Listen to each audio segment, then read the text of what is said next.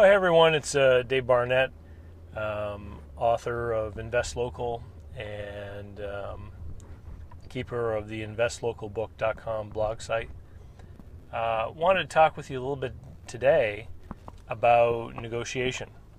I was talking with a good friend and client over the weekend who has found a business that he wants to buy, and he's been talking with the owner, and a problem has arisen between the two of them, which I ran into way too many times in my years as a business broker, and I still see it happen all the time when I'm talking with people who are trying to get these types of deals done.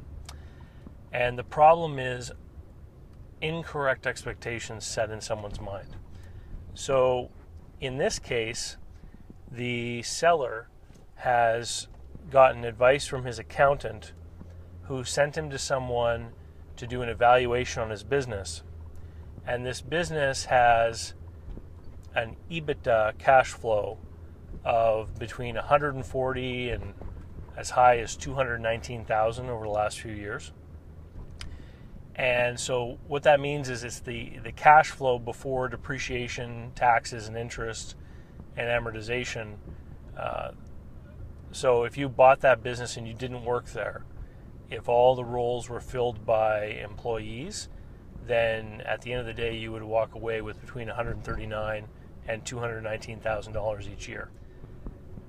Now, my client is probably going to buy this business and take over the management role, and when he did that, he would take the management salary that the current owner / manager is taking, which is a little over 50 grand. So the owner of the business went to their accountant. Their accountant sent them to someone who supposedly is an expert in evaluating businesses, and told him that the business was worth $1.2 million.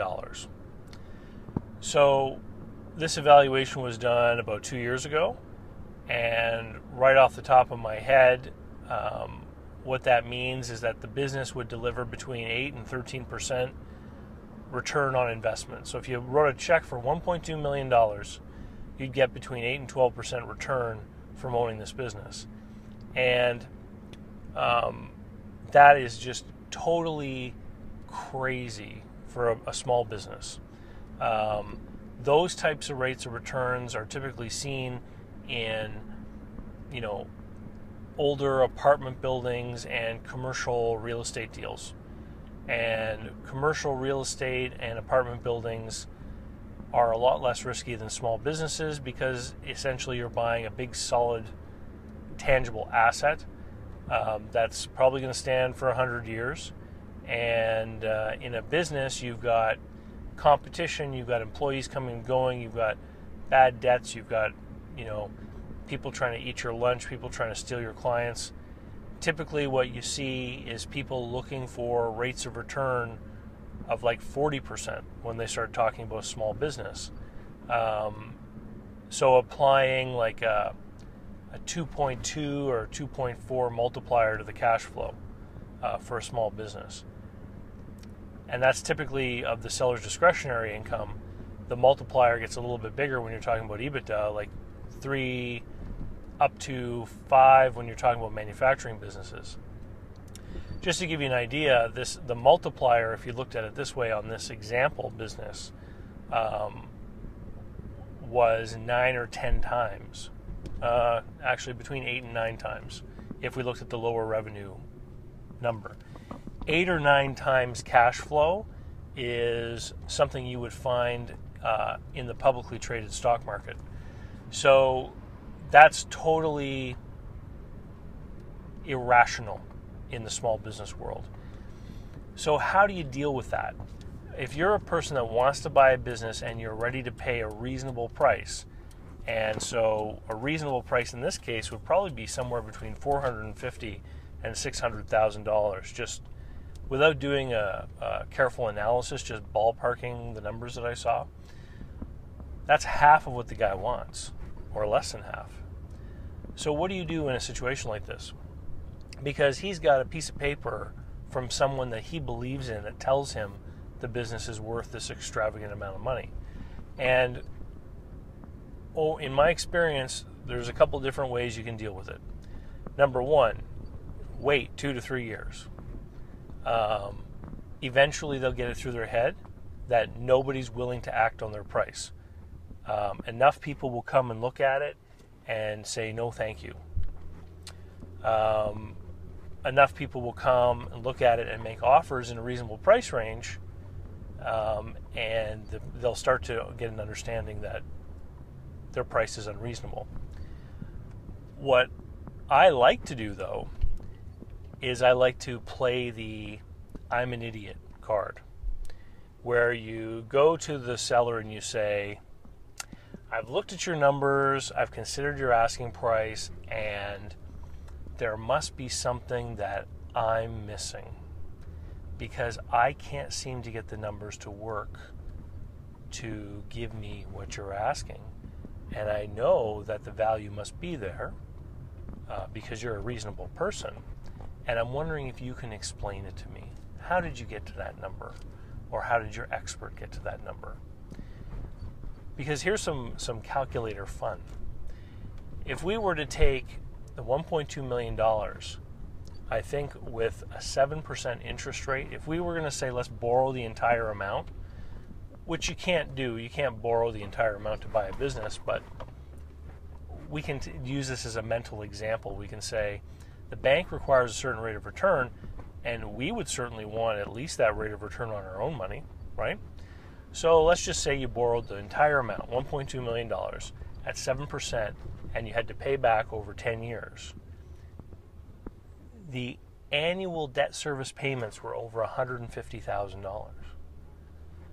So the business is not able to pay for itself. The business just cannot create the cash flow. And whoever today is willing to put down good money to bet that they know beyond a shadow of a doubt with certainty that a small business is going to be profitable and fully functioning 10 years from now, that person is not making a wise move. So that was my advice to this guy, is to play the I'm an idiot card. Can you help me explain? Can you help explain to me why this price is here? Because the seller is going to have to be forced to put on the buyer hat. We need the seller to actually think about buying this business and to imagine himself in the buyer's shoes in order for him to understand that the price that he's looking for is completely crazy. And just from my own personal validation, the buyer went to visit a banker today to get the banker's opinion, and the banker told him basically the same thing. You can't pay more than $550 or $600 for this business. So it's frustrating, especially when you want to get out there and you're anxious to get into business or make an investment and you reach a seller who's unreasonable. But this happens all the time. Some of my greatest issues with sellers when I was a business broker are, number one, I had a nightclub owner whose accountant told him that he should apply the same capitalization rate to his business that you would to commercial real estate. So he thought that his nightclub was worth like $2 million, when in fact nightclubs which is an extremely risky kind of business, usually go for less than one multiple of discretionary cash flow. Another example was a guy who had a computer PC repair outfit, and he paid an accountant to do an evaluation, paid an accountant a couple $1,000s to do one. And the accountant compared his business to a publicly traded business, which was on the market at like 14 times earnings, which again bears no resemblance in any way to the reality of small business. The big difference between small business and publicly traded companies is something called liquidity risk. If you own a small business and decide to sell, even if you're asking a reasonable price, it can still take you years to find a buyer to buy that business, to turn your business into cash, liquidity. Whereas with a publicly traded company, as long as the stock market is open, with a few clicks of a mouse, you can turn your investment into cash. So there's no liquidity risk, relatively speaking, with publicly traded companies, and an incredible amount of liquidity risk with private business. And that's, there's a whole world of private equity firms out there who basically target upper middle private businesses with EBITDA of, a couple $1,000,000.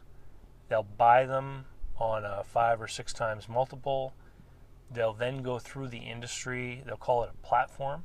They'll go through the industry and they will acquire other people in that same kind of business and merge the companies together, buying them again on a 5, 6, 7 times earnings multiple. And then once they've got it together and it's a bigger size, they'll then spin it out as a publicly traded company and unload the shares onto basically the investing public who's buying stocks, and hope to get like a 9, 10, 11, 12 times multiple. And those are guys that have big pockets because a lot of the times these initial investments are made with cash. Anyway, that's enough ramblings for now. If you want to learn more about local investments to make money, you should be buying my book, Invest Local. If you want to learn more about business finance in general, visit my blog site, investlocalbook.com, download my 15 free business finance articles. And if you want to learn more about buying small businesses or selling small businesses, stay tuned for more reports, books, and courses. investlocalbook.com. Thanks.